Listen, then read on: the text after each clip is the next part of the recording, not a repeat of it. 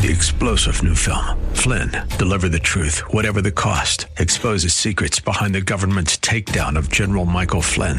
Flynn knew what the intel world had been up to. He ordered the first audit of the use of contractors. This set off alarm bells. He told the truth. He was the most dangerous person for Donald Trump to hire. They had to get rid of Flynn.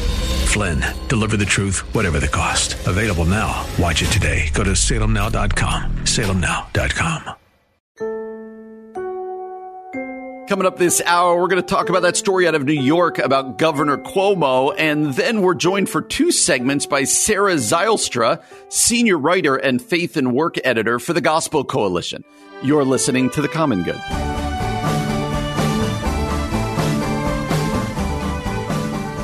Hey friends, happy Friday. Welcome back to The Common Good here on AM 1160, Hope for Your Life. My name is Brian Fromm. Really glad to be with you today. It feels like I've been out of this chair for a little while. Now, the last 2 days I was here, but we were talking specifically a very special time with the National School Project. Hopefully you were able to listen over the last 2 days because their stories about equipping and sending high school students into their public schools with the gospel were so challenging and encouraging. Before we had National School Project here, I was off at the beginning of the week on vacation with my family. So the last kind of show that we did, a regular show, was last Friday. So it feels good to be back in the saddle here. As I said, before we left, my family and I went to Arizona last Friday until Tuesday night. And man, we ran hard and had a blast. It was fun to be out in the sun. We did a day in Sedona and hiking around, did a day at the Grand Canyon. My kids had never seen the Grand Canyon before. I realized all of that walking in Sedona and the Grand Canyon, how out of shape I am for a 43-year-old at the moment. And then we got to go to a White Sox game on Monday and just had a blast being together as a family. There's something about getting out of town and just having special family time. And so while it's good to be back, man, was it really fun to be out and about. And it just felt normal, right? The world is kind of slowly but surely opening up a little bit. So to be on an airplane and to be in another place was really something. Here's what you learn when you're in a place like Arizona as well. Illinois is very flat, and we know that, but then you go to places where there are mountains and where there are places to hike, and you are reminded again, man, look at these around you. Your mind just kind of takes it in.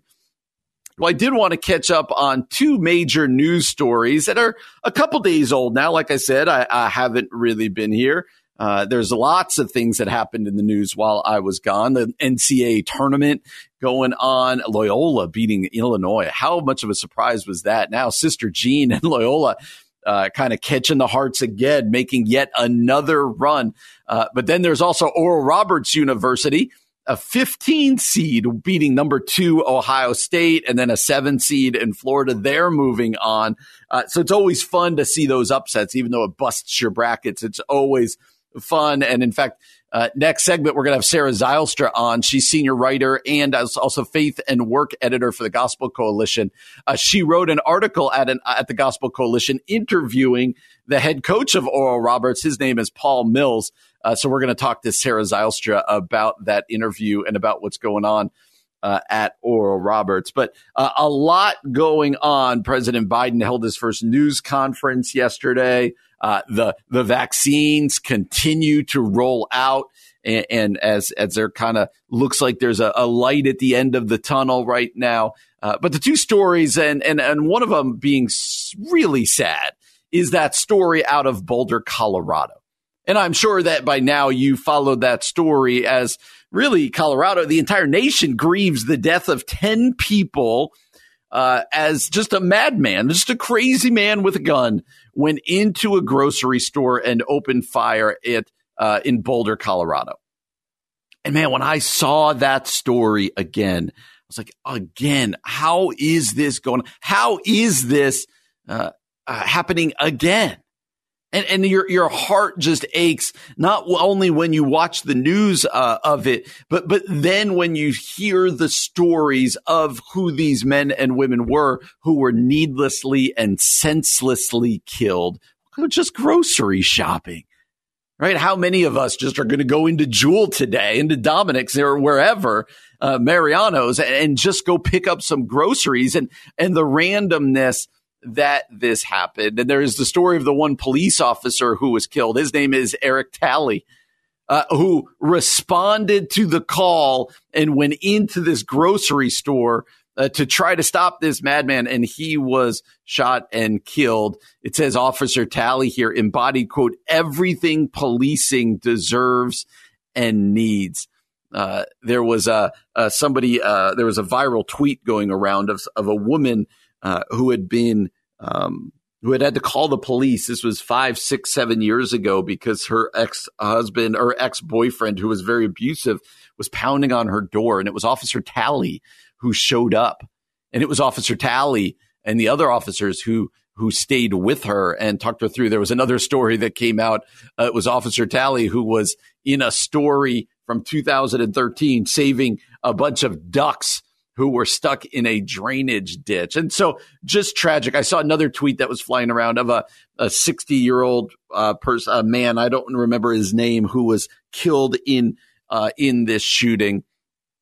And his daughter posted it, and it was heartbreaking about this. So I don't want to get into gun control. I don't want to get into the politics. Already people start pontificating about what happened, why it happened, what we have to do. Sure, those conversations want to have, but I want to sit and lament that we live in a world where these things happen, where these needless, senseless tragedies happen. And I want it to drive us to the hope that we have in Christ, but also drive us to the darkness that we have in our world. And so I want to be people who pray for the victims' families, but who also are working to heal our nation, to be light in the darkness, to be unifiers in the division, and to say this can't continue to happen. It's way above my pay grade to discuss whether it's gun control, mental illness reform, whatever else it is.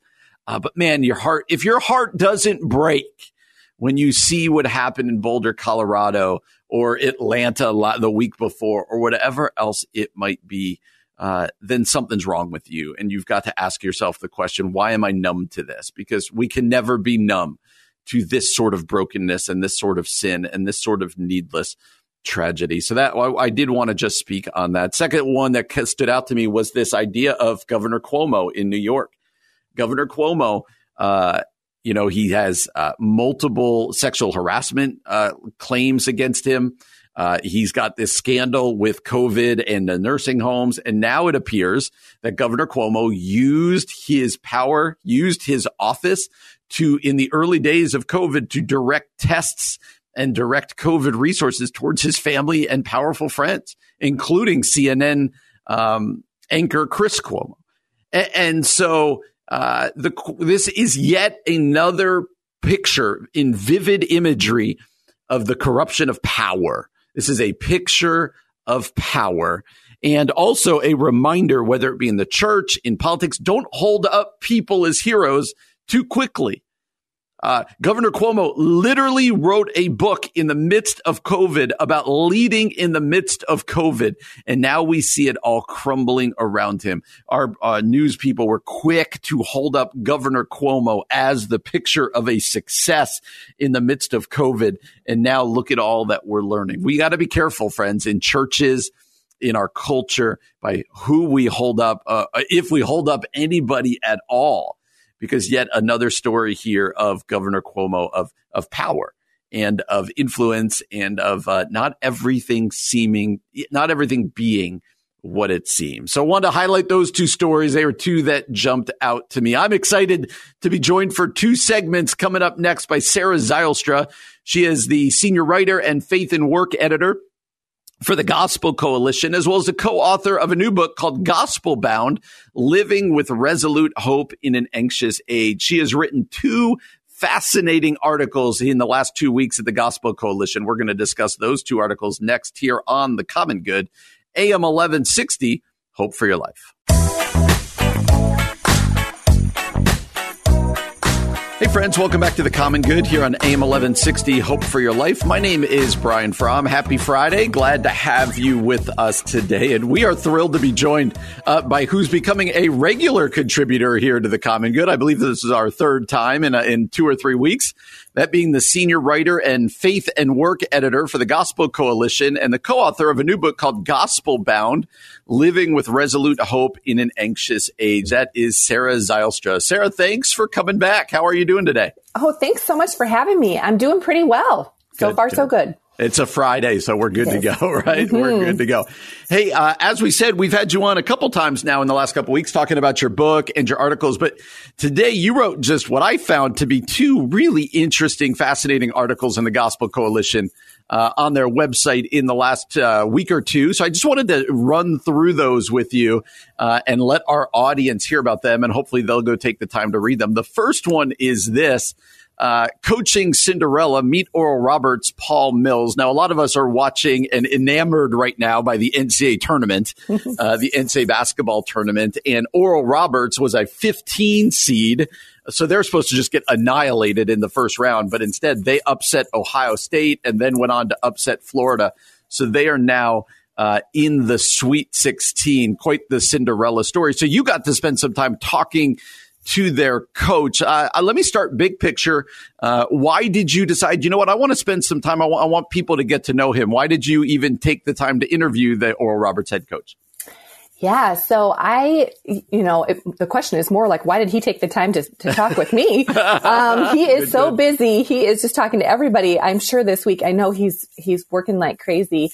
I actually know there's a pastor named John Onwuchekwa who actually used to play for Paul Mills when John was a student at Baylor. Oh, wow. And so he knew his character. And John is now a council member at the Gospel Coalition. And so he knew that we would be interested in, he knew it was his connection. He knew that this would be a good story for us to tell and that Paul was worth talking about. So yeah. And as you talk to him, I would just love it. What's the mindset of Coach Mills right now? Like I said, his team, I'm sure he gives all the we believed we could do it, but he's got to lie awake at night going, man, what's going on? And his whole life has changed literally in a week. So where's his mindset right now as his team makes this run in the tournament? You know, what struck me about him is he seems really calm and really, he seemed really calm and really with it. And I think that has to do with his theology. As I was talking to him, he's very much, he meditates before every game. Psalm 118, he just pulls that up on his Dwell app on his phone, and 20 minutes before every tip off, he just really gets into the Lord is good. Like whether we win this game, whether we lose this game, whether we mess up, whether someone gets injured, the Lord is good. It doesn't matter what else happens. And I think that he's been doing that forever. So that holds him. And you can really tell when you're talking to him, he sounds really grounded. Yeah. And then part of the story that I didn't know about him, I remember the story at Baylor University a couple years ago when they were at rock bottom, and he ended up coaching there some. And reading your article, it was just a kind of a fascinating way that came about. Why don't you tell us the story about how Coach Mills ended up at Baylor University and what was going on at Baylor at the time? Isn't that crazy? Yeah. So a couple years ago, at Baylor University, they were just having such a hard time. Their coaches didn't have a very good grasp on the players. And so there was a lot of drug use. There was a lot of illegal payments being made from coaches to players. And it just felt like things were really out of control. Well, this culminated in the summer, I believe it was 2003, when one player went missing. And after a few weeks, they found out that he had been shot and killed by a different basketball player at Baylor. So this sparked all kinds of NCAA investigations. They put tons of penalties on it. They fired on the team. They fired the head coach. Then the university also came along behind it and put more penalties on the team. And they allowed all the scholarship players. So any player that was worth paying to play was allowed to transfer to any other university. So of course they did. Yeah. So we're looking at a program that is just in shambles.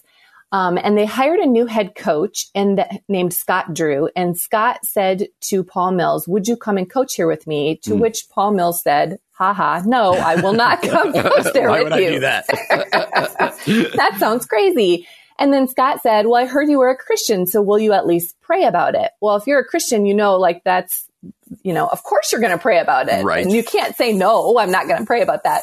So he did, and he loves the Lord and just prayed about it. And within a week, felt a strong calling to go there. Well, God is so gracious, because over the next stretch of time, I think it was about 12 years for them to rebuild their basketball program, Paul was able to watch all of that happen. And so he knew all the things that go into rebuilding a team and making it really strong. So it was a gift for him. Unbelievable. Yeah, Baylor, anyone who knows now, it's quite the redemption story under Scott Drew. They're one of the favorites to win the whole tournament. Wouldn't it be something if Oral Roberts ended up facing Baylor at some point? I know, that would be amazing. So you tell the story also that last summer, as if he didn't have enough going on, Paul Mills went and graduated from Dallas Theological Seminary with a master's in biblical and theological studies. And you ask the great question here, why does a basketball coach need a theology degree? How did he answer that question? I know, it just tickled me. It was such a funny thing. It would be, why would you need to do that? But he said to me, you know what, Sarah, after practices, when the lights are off and the balls are put away and the kids are getting ready to go, if a kid comes to ask you a question, he's not going to ask you, how can I shoot a better free throw? Or talk to me about what I did on that last play of the game. What he comes and talks to his coach about at that time is, hey, my dad hit my mom and I don't know what to do, or I don't know what to say to him when I see him later on. And those deep heart questions were the questions he was receiving. Yeah. So, which probably any teacher or coach would tell you, or anybody involved in a job with other people, those are the hard questions.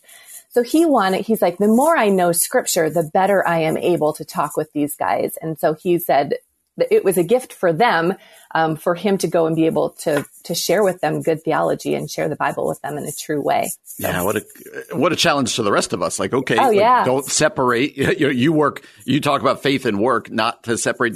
This run by Oral Roberts hasn't been without controversy. Now, there was a op-ed written by Hamel Haveri at the USA Today, so a big publication that made the point that because of their quote unquote their bigoted views on LGBTQ policies, that Oral Roberts literally shouldn't be allowed to play in the tournament. I know that wasn't part of your article, so that hadn't come out when you talked to Coach Mills. But I'm wondering just your thoughts on it and maybe how you think Coach Mills would react to that op-ed. Yeah, that's a good question. I don't want to speak for him, but I sure know he's got a heart for the gospel and he's got his eyes just trained on Jesus. So I would be surprised if it ruffled him. And on some respects, all of us, it's a surprise, but also not that someone would be saying that out loud so publicly. Yeah. I do think it could serve as a warning. And this is definitely the way our culture is trending. So those who work for or love or care about Christian institutions, that's kind of the way our culture is going. But like we talked about with my Gospel Bound book, that's not a cause for anxiety. That's just another place where we're rubbing against a culture and have a chance to look really different. Yeah, that's great. That's great. Again, that article at the Gospel Coalition, we'll put it up our Facebook page, is called Coaching Cinderella, Meet Oral Roberts, Coach Paul Mills. Are you rooting for them now that you did this interview, even regardless of your brackets? Are you rooting for Oral Roberts now through the tournament? Well, I have to, because they totally wrecked my bracket. So, yes, I'm so excited to watch them play. Yeah, they did wreck everyone's tournament. Now they got another tough game. They're playing third-seeded Arkansas, I believe it is, coming up. So, an interesting article there. Sarah is the senior writer and faith and work editor for the Gospel Coalition, also the co-author of a new book called Gospel Bound, Living with Resolute Hope in an Anxious Age.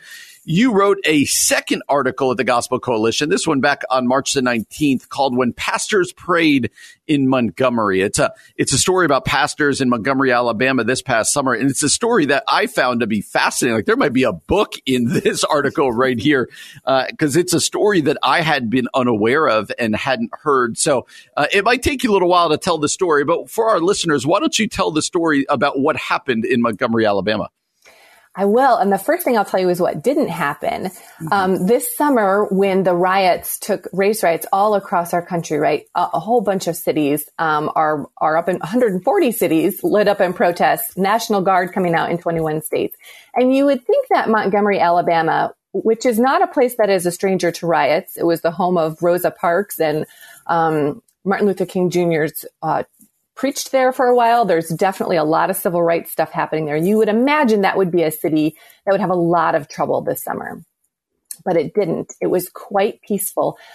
There were the protesters that came out were respectful of the police, and the police were respectful of the protesters. Nothing caught on fire. No glass was smashed. And so, and it caught the attention of some in the news who were kind of like, I wonder what's happening over there. Yeah. But I'll tell you at least, and I'm sure there's a lot of complex reasons for that, but I'll tell you at least one of the reasons why that happened. So about 30 years ago, there's a pastor named Jay Wolf who moved to Montgomery, Alabama. Mm-hmm. And he had grown up in Texas in a house of privilege and a house of prejudice. But when he was 13, he came to the Lord, and he says, I started digging into the Bible, and the Bible started digging into me. And he just felt like he had to love all of people of all color. And so he did. This was back in the 60s. So it was, he was loving God and loving his neighbor. Well, he eventually becomes a pastor and comes to Montgomery and meets a guy named Carmen Falcioni, who he does not agree with theologically, but he does agree with, on the lordship of Christ, the need of people to be saved, and praying for the city. And so these guys get together, and they also knew some guys at the radio station. So the guys at the radio station would say, hey, some pastors are going to get together and pray over at this church or over at this building. And they just regularly began to pray together. Now, of course, they wisely did not study the Bible together, because you can just imagine what would happen if you had a whole bunch of pastors together from different denominations studying the Bible. Not good. But so they just said they limited it to, they'd get together and they would pray for an hour just for the city, for the government, for the schools, for the communities, for any, thing that was in the news. And then they would eat lunch together. And this seems like the simplest of things. And it really was, but it just meant that they started to know, like, oh, now I know your last name. Yeah. Now I know the name of your wife, and I know what your kids are doing. And after a while, I have your cell phone number. And then maybe we start calling each other. And it's just like that very slow build of relationship. So they started swapping pulpits, and eventually they had 65 to 70 pastors who were doing this with them. Wow. Or they would be like, hey, this church over here is going to start a tutoring thing. So if you've got people in your church who want to donate or who want to be tutors, come on over here. This is where we're sending the under-resourced kids to get education. Or, hey, this church is going to have a food pantry. So they're going to set up the infrastructure for that. So if you want to donate food, go here. Or if your people in your church like to do that, send them over here. So they just started to work together. And the whole time they're praying like crazy. Like they'd get on a bus, and this one pastor named Ken Austin would drive them around, and they would just pray for these neighborhoods as they went through them. So really the bedrock foundation under everything they were doing was prayer, which of course could be the only reason that it worked. So over time, that's what happened. So this summer after George Floyd was killed, I love the way it comes together. One pastor's like, well, I called my friend Bob and other friend Joe, and then we called our friend Bill. And like, that's just how they do it. It's so, at this point, they're just friends calling each other. Like you would get some friends together for a game. Yeah. And then they had a press conference together, for the city, and they just held several meetings where they were praying for the city together. And that certainly has to be one of the reasons that Montgomery stayed peaceful. Their leaders were all pulling in that same direction. Yeah. Yeah. And what's the picture? You touched on it a couple times about, they had theological differences, but they had a heart for the city, and they kind of agreed on the big picture stuff. What does that teach the rest of us? Because the word unity has been thrown around so much for good reason, right? In light of all that's going on in our country and culturally, politically. How does what went on and is going on in Montgomery, just a great picture of John 17, of Jesus's prayer for unity of the church? Yeah, I think it's beautiful because these are Black pastors, white pastors, charismatic pastors, Methodist mainline pastors, Reformed conservative pastors. I think what they did was just boiled it down to that like they're not even aren't even just, able to all sign on to the Apostles' Creed or something. Like we're just down to like, Jesus is Lord. You need to believe in him to be saved. Like the gospel in one sentence, the most basic thing of all. And we need to pray for our city. Like two things that hopefully every Christian pastor would be able to agree with. Yeah. Yeah. What's the takeaway? I know you're not a pastor, but what would you take away to pastors who read this? Is it just, hey, call the other pastors in your area or shoot an email to them and get together and pray and get to know them? What is kind of the takeaway, I think, for pastors? Because I think there's some nuggets in here that go, man, they didn't recreate the wheel here. This was not like some major thing they did here, but it clearly made a lot of fruit. It bore a lot of fruit within Montgomery, Alabama. What's the takeaway for pastors and for church leaders? I think I know what it is. And it is praying with somebody else consistently and intentionally. I can't tell you how many of my stories start with people. They don't have an agenda. They don't have a curriculum. They don't know what they're going to do about a problem, but they see a problem and somebody else sees it too. And all they do is just pray together consistently. It has to be like in a regular, like, hey, we're going to get together every month, or we're going to get together every week. And then they do it. And it doesn't happen the next time. Sometimes it takes a year. Sometimes, that's probably generally true. Like 6 months to a year of praying together is when something starts to happen. But it's just coming to the Lord together consistently. If you can get some of your pastors, even if it's just like pastors in your same denomination who are in your area, or just like, hey, who are the other pastors in my town? Can we have once a month? Can we have an hour where we pray together for our city? I think if you did that consistently, if I talked to you in a year from now, you would have a story. Yeah, that's a great word. That's a great word. Hey, Sarah, before we let you go, and grateful for you coming back on again, as we mentioned, we had you on a week or two ago to talk about your new book, Gospel Bound, along with Colin Hansen. Could you let people know who maybe didn't hear that interview? Tell us about Gospel Bound. Tell us about this book that you guys put out. Yes, thank you. So Colin and I Colin's my editor, and I've been telling these stories. My job at the Gospel Coalition is to tell stories of where God is at work in the world. Mm-hmm. So I've been doing that for about 4 years and then my editor noticed a pattern to them, and that basically they follow the instructions that Paul gives the early church in Romans. Love your neighbor, love your enemy too, serve the weak, live with honor, live generously, extend hospitality. And so we took those and gave each one of those directives a chapter, and then filled it up with stories like, hey, we've seen people do this in real life. And we're hoping for our church now, who is being more and more marginalized, not to be anxious, like we were talking about with Paul Mills, not to be anxious when we run into the culture, because, hey, the church thrives in the margins of a society. So this is what you do. If somebody's writing an op-ed against you in USA Today about why you shouldn't be in the tournament, you're just loving your enemies, and you don't need to have a strategy, and you don't need to respond in a certain way. You just have to follow the Bible that already says what we need to do. Yeah, so we'd encourage you to go pick up Gospel Bound, Living with Resolute Hope in an Anxious Age. Sarah Zylstra, senior writer and faith and work editor for the Gospel Coalition. These articles are great. We're going to put them up at our Facebook page, Twitter and Instagram at Common Good Talk. Sarah, thanks again for coming on. It's been a lot of fun. We really appreciate it. Oh, thanks for having me. Absolutely. You're listening to The Common Good on AM 1160. Hope for your life. Hey friends, welcome back to The Common Good, AM 1160, Hope for Your Life. My name is Brian Fromm. Really glad to have you with us on this Friday afternoon. Hopefully you're looking forward to a great weekend. Any of those students out there for, I think, all of the Chicagoland area, if not Illinois, this is spring break week coming up.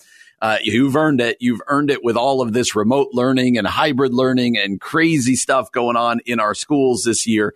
So hopefully families out there enjoy a spring break, whether you are staying in town or getting out of town. I'm very jealous. I know I got away last week, but I'm very jealous. I have a lot of friends and their families who are going to places that are warm outside. I know it's going to start warming up here in the Chicagoland area soon, but man, the thought of getting away again with family and friends is nice. So hopefully you are, at the very least, going to enjoy a spring break coming up here. It's also Easter week, where we have Palm Sunday and Good Friday and Easter. Such an important week in the church calendar. Next week, we'll spend some time here on The Common Good reflecting upon all that Easter means. But as a reminder, we're going to be able to celebrate in vivid imagery, the victory of Jesus Christ when he went to the cross and then he rose from the dead, and the tomb was and is and always will be empty. We can proclaim next week that he is risen, and that changes everything. And so hopefully you're preparing your heart, getting ready for Easter. I know it's been such a strange year. And not everything is even close to back to normal yet, but we've got Easter coming, and we can look ahead and know that even in the midst of a pandemic, our Savior, Jesus Christ, is victorious, and we can take great hope in that. And so we're going to celebrate that today. We're going to celebrate that this weekend, and we'll celebrate that as we approach Easter next week. Well, one of the things we've liked to do here on the show is just not only do we bring up news stories that we've seen or other things, but just things that pop up on my Twitter feed. I don't know if you're on Twitter, but Twitter can be kind of the best of times, worst of times. And when you're on Twitter, things pop up, though, that at best make you think and go, man, what do I agree with that? What do I think about that? And conversations go on. And so two tweets I want to read to you. One from somebody, I don't know who he is. The other one from someone who's been on the show before. This tweet came out because it started then some conversation. And I just thought it was interesting. This is from a guy by the name of Ellis B. And he wrote this. Do churches still need preachers? That's the question he asks. Do churches still need preachers? With the ability to stream leading scholars and communicators. Sorry, I got that wrong. With the ability to stream leading scholars and communicators are curators and facilitators the future skills needed for church leadership. The YouTube channel becomes the shared Pauline letter. Let me read that again. Do churches still need preachers? With the ability to stream leading scholars and communicators are curators and facilitators the future skills needed for local church leadership. David Fitch, who we've had on the show before, he is at Northern Seminary. He's a pastor, a professor. He also talks a lot about preaching. So David Fitch replied, "We've lost, I fear, the meaning of preaching. That is the proclaiming of the gospel into a context, real lives, issues, brokenness of our context. This must be done locally," he writes. And then he goes on to say, I wrote about this in Faithful Presence, chapter 5. And Ellis wrote back to him. He says, I was deliberate in choosing curator for that purpose. He says, FYI, I believe in hyper-localized church, but as also see how smaller churches can lack skills and facilities, particularly when compared to their urban family. And so it goes on, this conversation goes on, and the tweets. I found this to be an interesting concept. I just wanted to put it out there for you. Do churches is one of the things that we've learned over the last year. Being online church, everything being virtual is one of the things that we have learned that we maybe could start to do more online and not just have ourselves online, but bring in outside voices, bring in the best preachers and the best scholars and the best communicators. I think David Fitch is right here. There's something being lost here in context. And that's that the local church pastor can know his flock, right? The pastor is the shepherd and can speak into the context, into real lives, into the brokenness, and into the context of his or her local embodied church, into his community, into her community. So I do think churches still need preachers, but I think this person, Ellis B., also brings up an interesting point. That I think one thing we've learned in this world that we have here is that we should and can be bringing in more outside voices, that we could be bringing in more outside voices to speak into our congregations, that they don't need to be physically present, but that we've learned is that we can be having people come in. So a real interesting tweet that I thought is thought-provoking and can get us all thinking. The other one I wanted to bring up is from Rich Villodas, who is a phenomenal follow on Twitter. He's been on the show before, wrote a great book called The Deeply Formed Life. He also pastors a church in New York City in Queens. And here's what Rich wrote. He wrote, pastors are not CEOs. Churches are not corporations. Members of the community are not investors. We are shepherds. We are a new family. We are a community of servants. The point here is not that principles from the business world are not useful, but that the force behind our identity and mission is rooted in a different place. And he goes on to say, our pastoral identity is to be marked by being carer of souls, not bottom line and efficiency oriented. Our communal identity is not to be driven by corporate metrics, but by discernment. Our life together is not to be motivated by what we can get, but how we can serve each other Man, so much to unpack there from Rich Villodas. I'm so thankful for what Rich writes there, because oftentimes pastors long to be CEOs. They long for their churches to look like corporations. Community members, people in the church, look at their pastors primarily as leaders. But the reminder of the church is that the pastor is primarily a shepherd, that he or she shepherds the flock, knows the sheep, loves and care for and serve the people. And when we lose that, and instead, when we get into a corporate mentality of church that says bigger is always better, vision is all that there is, we must take that next hill. None of those things are bad necessarily, vision and taking the next hill.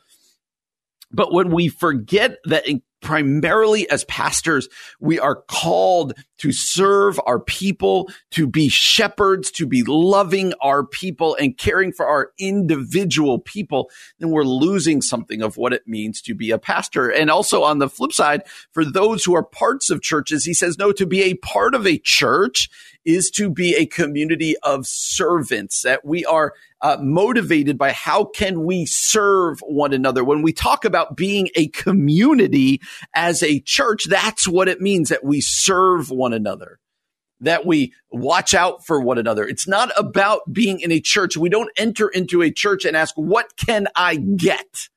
What can I get out of this place? Well, how's it serving me? And when it no longer serves me, then I move on to the next one. No, it's instead being about how can I serve this community? How can I invest into this church body? So I'm so thankful for the words here of Rich Villodas. Pastors are not CEOs. Churches are not corporations. Members of the community are not investors. We are shepherds. We are a new family. We are a community of servants. I would love to hear your response to that. You can do that at Facebook, Twitter, and Instagram at Common Good Talk. I'm cards on the table. I think that is a great word from Rich Villodas. Well, glad you're with us on this Friday. Coming up the next hour, we're going to talk a little bit, some stories that came out this week out of the pro-life world. And we're going to look at those next year on the Common Good AM 1160. Hope for your life.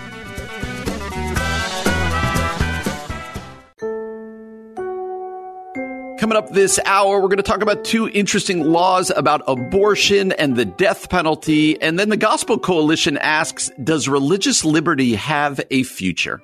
You're listening to The Common Good.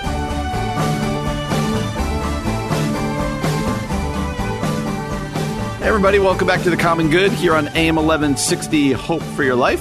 My name is Brian Fromm. We are really excited to have you with us today on this Friday afternoon.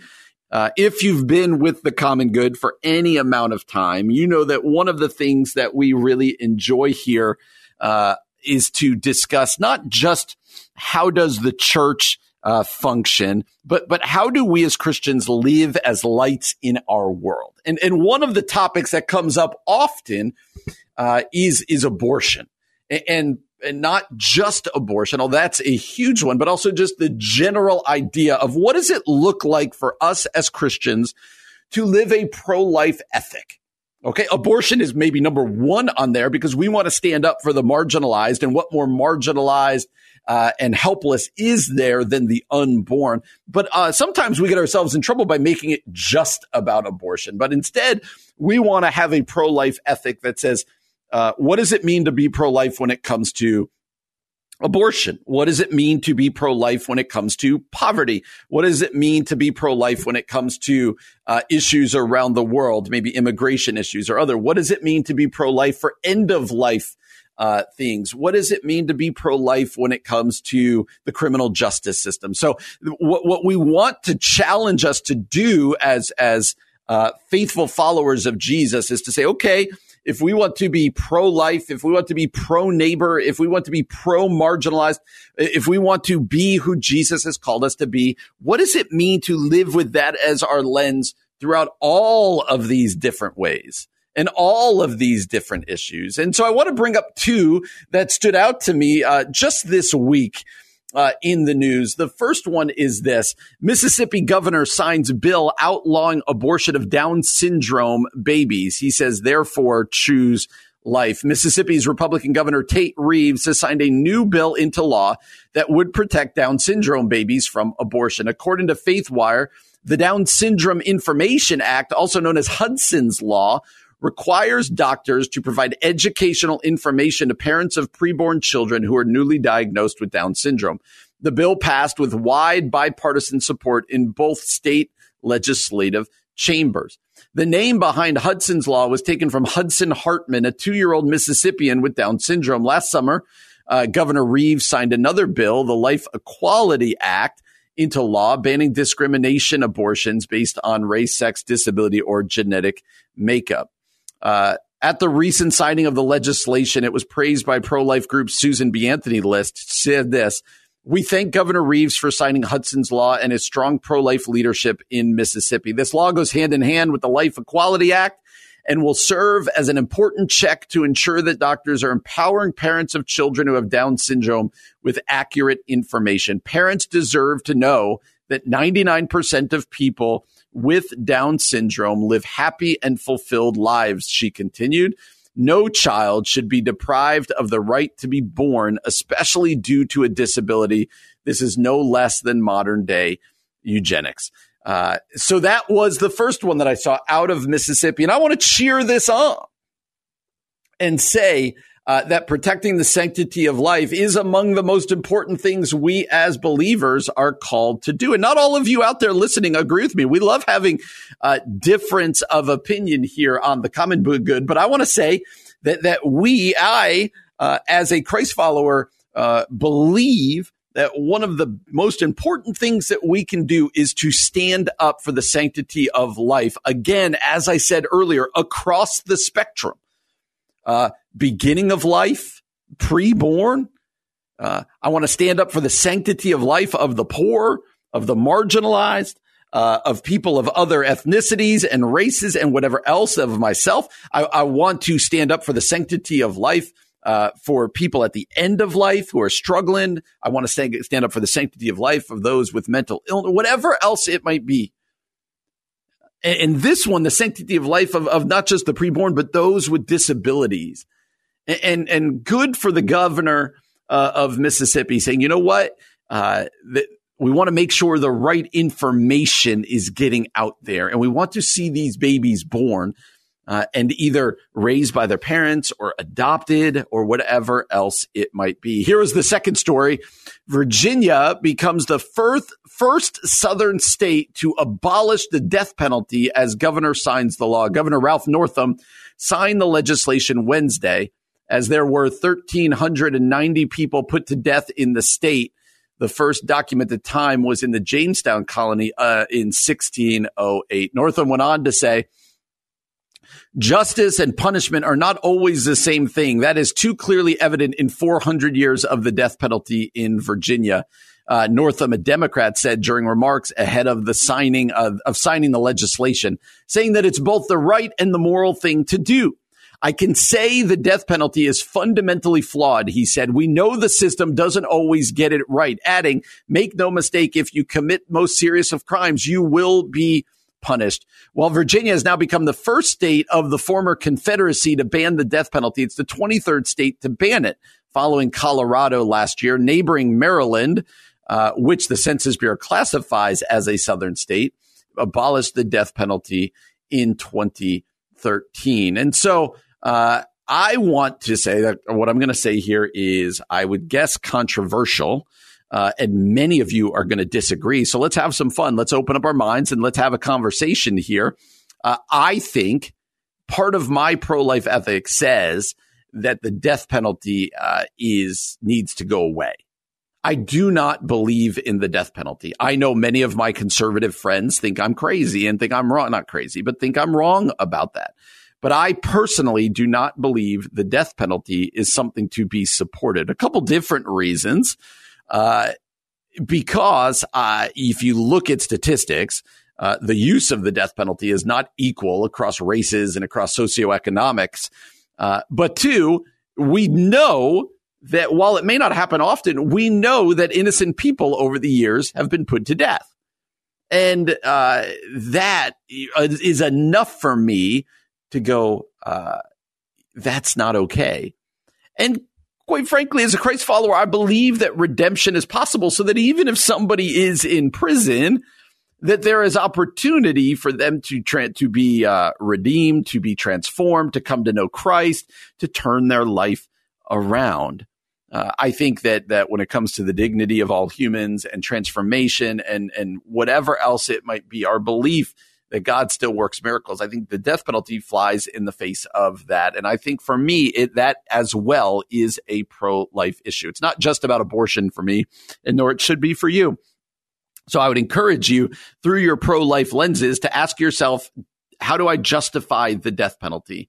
I'd love to know. I'd love to know where I'm wrong, because I know a lot of committed Bible-believing Christians who say, no, this is a deterrent. This is needed. This is even biblical. I would disagree, and I would love to know your thoughts. You can do that at Facebook, Twitter, and Instagram at Common Good Talk. Well, coming up next, a couple more news stories, including what one of President Trump's former lawyers had to say that has a lot of people shaking their head. That's coming up next here on the Common Good, AM 1160. Hope for your life.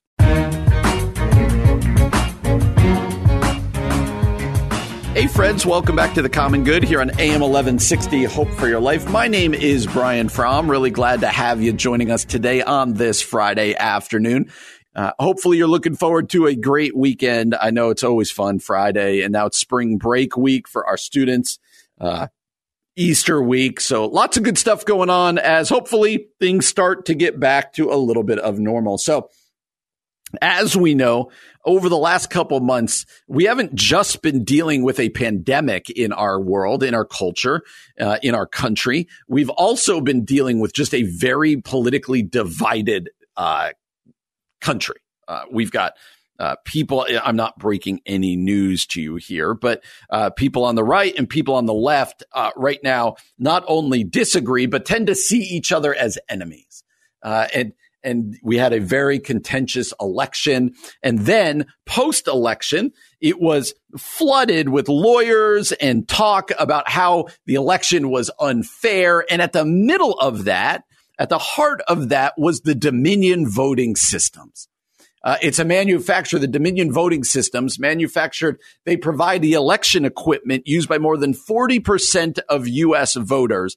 And the people, the Trump supporters, the lawyers and everybody who were claiming fraud, that's who they went in after. They went after the Dominion voting systems.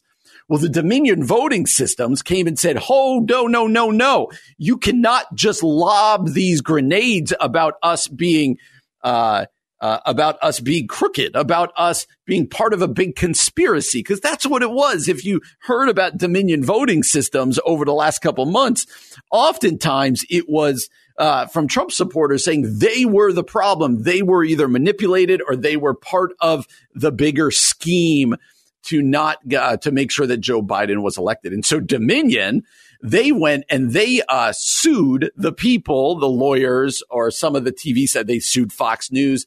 They sued many of the people who were publicly defaming them. One of those people is a lawyer by the name of Sidney Powell. Sidney Powell, she was one of President Trump's former lawyers, and she was sued for $1.3 billion as part of a $1.3 billion defamation suit. And what she said the other day was amazing. Her defense was mind-boggling. Powell, who repeatedly pressed, I'm reading from CNN here, Powell, who repeatedly pressed unfounded claims of voter fraud on the airwaves and in court, now says, quote, this is her saying this. She said, quote, reasonable people would not accept her statements as fact because the legal process hadn't played out yet. And they go on to say it was a stunning admission from a woman who served as one of the top legal lieutenants, and it could put her in real legal jeopardy as she fights the defamation suit. First Amendment expert Ted Botrias said that the legal implications for Powell could be dire. He said the First Amendment provides strong protections for statements of opinion. But what Dominion is pointing to is the fact that Ms. Powell was declaring that she had evidence of this fraud and this election malfeasance And she was declaring that as a matter of fact. The First Amendment doesn't protect knowingly false statements of fact. Some others went on to say in their legal filing, it's official, Sidney Powell is a massive fraud. That is according to Sidney Powell herself. When I read this, here's the deal. Sidney Powell was one of the people that was out there going, Dominion is categorically, even in court, is part of the problem. And now she was basically quoted as saying, reasonable people would have seen that as my opinion. They would not have seen that as fact, and that it hadn't been proven yet, and all of this stuff. I don't know, friends. When I know there's more nuance to this and that, but Dominion has sued separately Rudy Giuliani, Mike Lindell, who made similar claims about Dominion. And what makes this hard is that when she said no reasonable person would believe the allegations that were asserted in court, is that in some ways, I'm not saying it's just because of this, but in some ways, these allegations led to what we saw on January the 6th. Not one for one. There are many other things, but what happened at the Capitol building in many ways were from these claims of voter fraud and voter malfeasance, voter indiscretion, and whatever else, that the election wasn't fair. And here, in some ways, she's admitting that you know what, no reasonable person would have believed what I said because there wasn't great evidence for it. That makes me mad. And it reminds me that we as Christians, we as Christ followers must, no matter what side of the aisle you're on, because it's not just the Republicans who have trouble with kind of crafting narratives. This is a equal opportunity issue in our culture. But friends, Christians must stand above this, be people of truth. Regardless of your politics, regardless of what it does to the narrative that you're hoping is true, we must be people who don't believe every conspiracy theory. We must be men and women who say, you know what? We are going to get beyond the partisan politics. We're going to get beyond all of the fake news and whatever else. We're not just going to believe one side. We're going to do the work, and we're going to try as best we can to get to what's actually true. Because as Christians, we are men and women who proclaim truth, the truth of Jesus Christ. And where we don't hold on to that standard of truth in other places, then it shines terribly upon the gospel that we claim to be true. So, man, when I read this, it made me mad. And I know, again, there's some of you going, hey, you're not getting the whole story right. I understand that there's more in this filing. But the very heart of it, to have one of the people who is the loudest people yelling about the Dominion voting fraud and voter fraud this and voter fraud that, kind of backtracking and making some admissions is really disturbing to me. And it reminds me again, men and women, that we as Christ followers must be different. We must be different. Be careful about what you put online. Be careful about what you forward. Do the homework. Read the other side of your political spectrum every now and then. Don't get caught up in all of the conspiracy theories and all of the craziness of partisan politics. Be different, church. Be different. And then we can shine as light in the darkness. Just wanted to talk about that because, man, when I saw that story, it made me mad. Well, coming up next, Gospel Coalition, embattled on all sides, they write. Does religious liberty have a future? That's coming up next here on The Common Good, AM 1160, Hope for Your Life. Hey everybody, welcome back to The Common Good here on AM 1160, Hope for Your Life. It's Friday. Glad that it is Friday. My name is Brian Fromm. Glad to have you with us today as we look forward to the weekend. You know what starts next week? I know it's Easter week. That's the big deal. A lot of you on spring break as well. But you know what starts next week? Major League Baseball. Opening day. I'm not sure that there are many things that I may get more excited about than opening day. And that's coming next week. That is coming next week, and we can be excited. It's like the rite of spring. There's a couple things for me. I'm a huge sports fan. So there's a couple things for me that signal spring. One, opening day. I used to try to stay home from school for it. I'll take time, whatever. I took my son out of school 2 years ago to watch Mets opening day on TV. Like, I love opening day. Two, the NCAA Final Four, usually the same weekend. You're like, oh, okay, it's the Final Four. It's springtime. It's what it is. And always the week after the Final Four, comes the Masters. It's the Masters. The biggest golf tournament, my favorite golf tournament, because it's in Georgia. It's outside Atlanta in Augusta, and you see the azaleas and you see spring. Nothing says springtime like the Masters in Augusta, Georgia. So you've got opening day, just for the sports fan, you've got opening day, the Final Four, the Masters, and then we are full-fledged into springtime. Baseball is coming. Hopefully you'll be able to sit at a ballpark as the year goes on and enjoy the sunshine out at Wrigley or Guaranteed Rate or wherever it is that you catch your baseball. But anyway, spring is coming. Spring is coming. Well, Gospel Coalition, Andrew Walker, he's an associate professor of Christian ethics at the Southern Baptist Theological Seminary and a fellow with the Ethics and Public Policy Center. He's also the author of a book called Liberty for All, Defending Everyone's Religious Freedom in a Pluralistic Age. So he's got a lot to say on this idea of religious freedom, something we hear a lot about. And the title of his article, we're not going to be able to get the whole article in here, but we'll have it up at our Facebook, Twitter, and Instagram pages at Common Good Talk. It says this: embattled on all sides, does religious liberty have a future? Let me just read. What I'm going to read is just the very beginning, and then I'm going to skip over it and get to the very end. He says, back in the 1990s, religious liberty possessed nearly bipartisan consensus on its importance in American life. The Religious Freedom Restoration Act, now under question in the latest version of the Equality Act, it passed in 1993 with overwhelming support and even sponsored by Chuck Schumer and Ted Kennedy. The idea of prominent Democrats lending their support for religious liberty today is simply unheard of.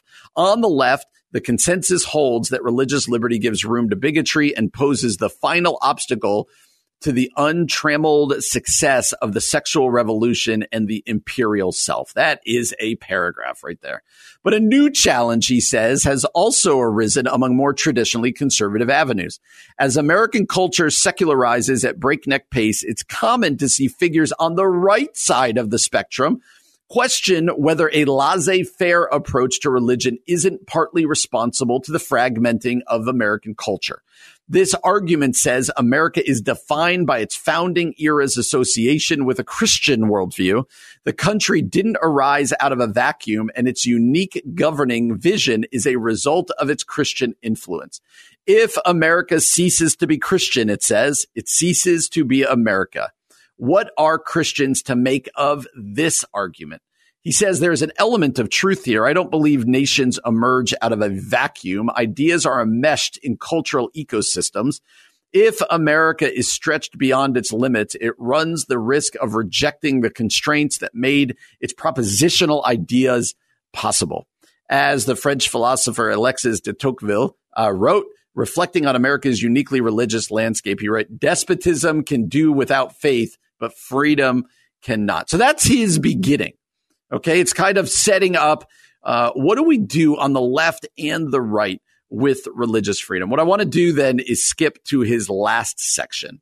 It's called Realism in a Fallen World. So a lot of stuff he says he's going to go in this article to talk about the problems and the issues with the left. He's also going to talk about the problems and the issues with the right as it comes to religious freedom. He ends this way. Let me read for us.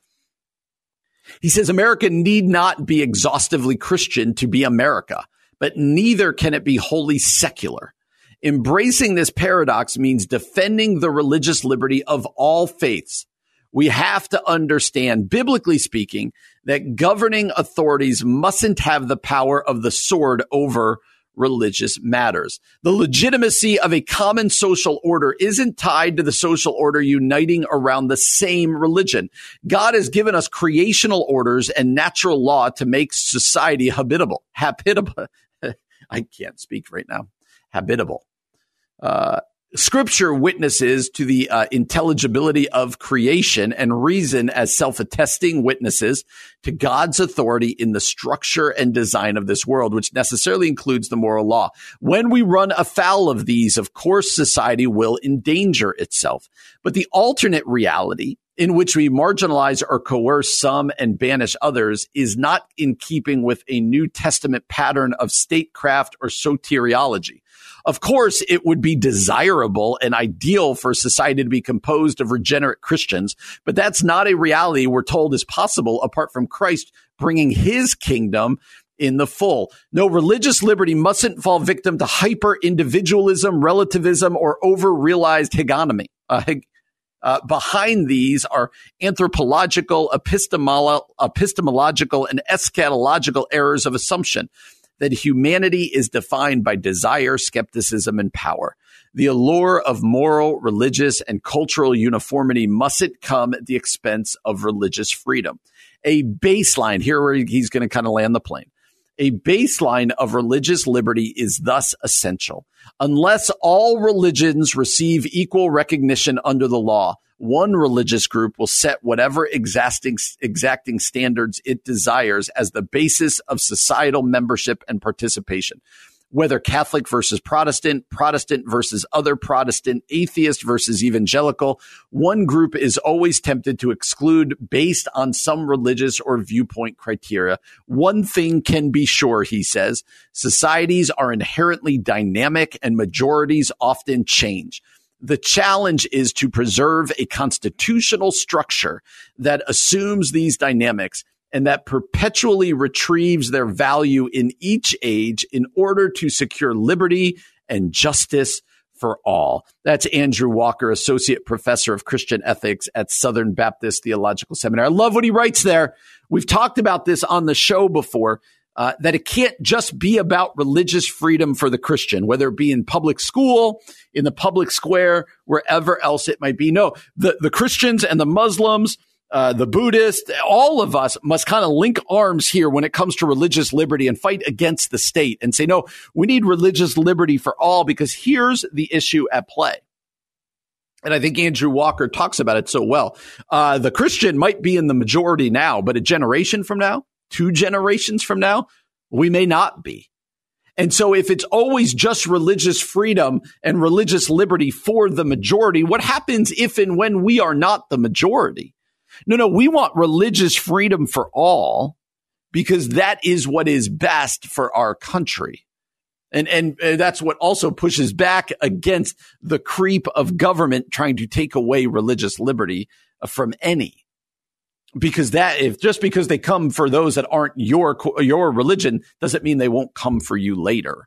And so we as churches, we as Christians need to fight for religious liberty of all, justice for all. We need to link arms in that way. That's a place where we cross the aisles of denominations and even of faith here in the United States, where we want to secure liberty and justice for all. A great article there written by Andrew Walker. Got it up at our Facebook page, Twitter, and Instagram at Common Good Talk. Well, lately I've been loving reading from the blog of Tim Challies, and we're going to end the week here by one that he wrote this week called Why Do We Add to Our Trouble? That's coming up next as we close out the show on The Common Good, AM 1160. Hope for your life.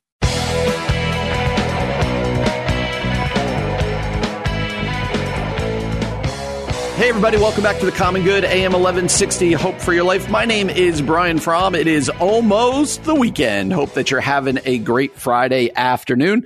And you know what? Something we've been doing since the beginning of really the pandemic is when we end the show, and in this case, end the week, we try to end it with a little bit of inspiration, maybe some good news, maybe things to get us thinking, something to head us off into the rest of our day, and in this case, into our weekend, just to have on our mind.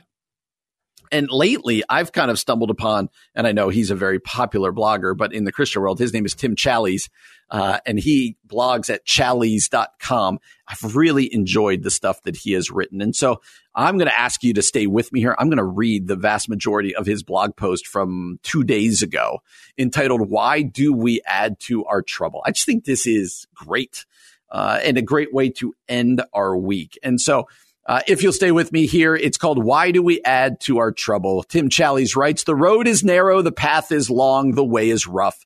Yet God has called each one of us to run the race of the Christian life. Our every step in this great race is taken in the presence of deadly enemies. Our every stride opposed by the world, the flesh, and the devil. The devil's fiery darts always threaten to harm us. The heart's evil longings to distract us. The world's glittering enticements to persuade us to drop out. Even while we keep our eyes fixed on the prize, we grow weary with the running. We groan through the plodding. If life is already so difficult, the path already so rough, why do we so often add to our trouble? Why, instead of laying aside every weight, do we gather more weights to ourselves? Why, instead of making every step as light as possible, do we make our steps heavier? Why do we throw fresh burdens upon our backs? We make our way more difficult when we give ourselves over to sin. Every sin is a weight, every vice a heavy load to our souls. Sin burdens the mind, clouds the judgment, afflicts the conscience. Our calling is to put off the old and put on the new, to reject all that belongs to the former self and to embrace all that belongs to the self that is being remade in the image of Jesus Christ. Our calling is to lay aside every sin that otherwise clings so heavily and otherwise hinders our pace. Only then can we run with endurance the race that is set before us. Only then can we keep pace. Our steps grow lighter when we repent of every sin, when we cast off every transgression, when we remove every hindrance. Holiness in our lives brings lightness to our steps. We also make our way more difficult when we look back instead of forward. Behind us is our former selves. Ahead of us, our renewed selves. Behind us is depravity. Ahead of us is holiness. Behind us is our prior evil master. And ahead of us, our new loving father. Lot's wife looked back to her former self and became a pillar of salt. Demas looked back to the world's enticements and abandoned Paul. No one who puts his hand to the plow and looks back is fit for the kingdom of God, warned the Lord. The gospel always directs our gaze forward. Ruth followed God's calling all the way to the line of the Messiah. The prodigal son repented and ran straight to the arms of the Father. Paul forgot all his accomplishments and pressed on toward the prize of the upward call of God in Christ Jesus. The author of Hebrews pondered the great cloud of witnesses and looked to Jesus, the author and perfecter of his faith. The prize lies not behind and not beside, but only ever ahead. And then we make our way more difficult when we run alone instead of in the presence of others. A friend loves at all times, and a brother is born for adversity, the kind of adversity that may overwhelm us and threaten to turn us aside. A threefold cord is not easily broken, and sometimes we need friends to drape our tired arms over their shoulders and to carry us along for a while. When our bodies are racked with sobs and we don't know that we can take another step, it's then that we need our friends who will weep with those who weep, who will bear the burdens on our behalf. This race is too long, it's too difficult, and too tiring to ever run alone. Finally, we make our way more difficult when we give our hearts and minds to that which is discouraging instead of encouraging. Though we are called to carefully ponder whatever is honorable, just, pure, lovely, and commendable, our hearts often focus instead on what is corrupt, wrong, polluted, hideous, and reprehensible. Instead of focusing on what is excellent and worthy of praise, we focus on what is evil and worthy only of condemnation. We're so often drawn to bad news more than good, to evidences of depravity more than evidences of grace. Why then should we be surprised that our feet grow weary, that our pace begins to falter? What else could happen when we load our minds with all that is awful and forsake all that is good?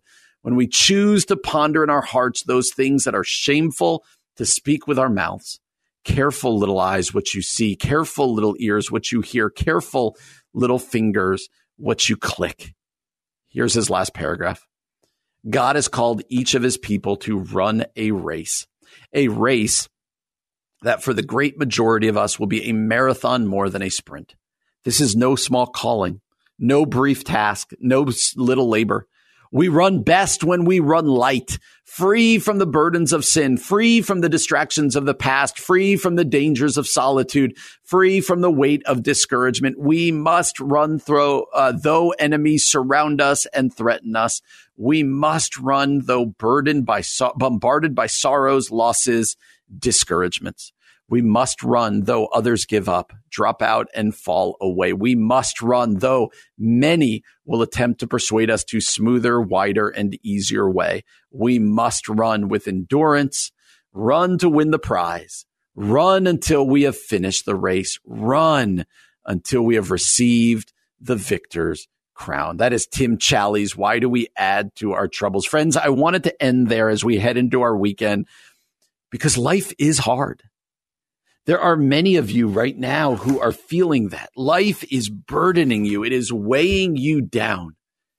And you need to hear that that is normal, but that also we serve a Savior who says, come to me all who are weary and heavy laden, heavy burdened, and I will give you rest. Cast your burdens upon him. His yoke is easy. His burden is light. And Tim Challies says, you know what it is that often burdens us? Yeah, it is the struggles of this world. It's the brokenness of the world. But we also burden ourselves through our sinful choices, by the things we put on, by the regrets that we hold when he talked about looking back, by the burdens, by the sinful choices that we make in our present. And that Hebrews tells us to strip off the sin that so easily entangles. Look at that imagery. Strip off the sin that so easily entangles and run the race that he talks about with endurance, keeping our eyes focused on our Heavenly Father, keeping our eyes focused on Jesus, the author and the perfecter of our faith. As Challies says, God has called each of his people to run a race, a marathon, more than a sprint. We need people running alongside us, cheering us on, but we need to run unencumbered, as unburdened as possible, eyes focused on him. Such good word here from Tim Challies about the race that we are called to run and what holds us back, what burdens us, and cheering us on to just keep running. I wanted to send us into the weekend with that. Hopefully that's good news. Let me close us. I love closing. I love the doxology out of the book of Jude. Now to him who is able to keep you from stumbling and to present you blameless before the presence of his glory with great joy, to the only God, our Savior, through Jesus Christ our Lord, be glory, majesty, dominion, and authority before all time, now and forever. Amen. Friends, it's been great to have you with us today here on The Common Good. We hope that you have a great weekend. We'll be back together on Monday from 4 until 6. Until then, we hope that you have a wonderful weekend. My name is Brian Fromm. You've been listening to The Common Good on AM 1160. Hope for your life.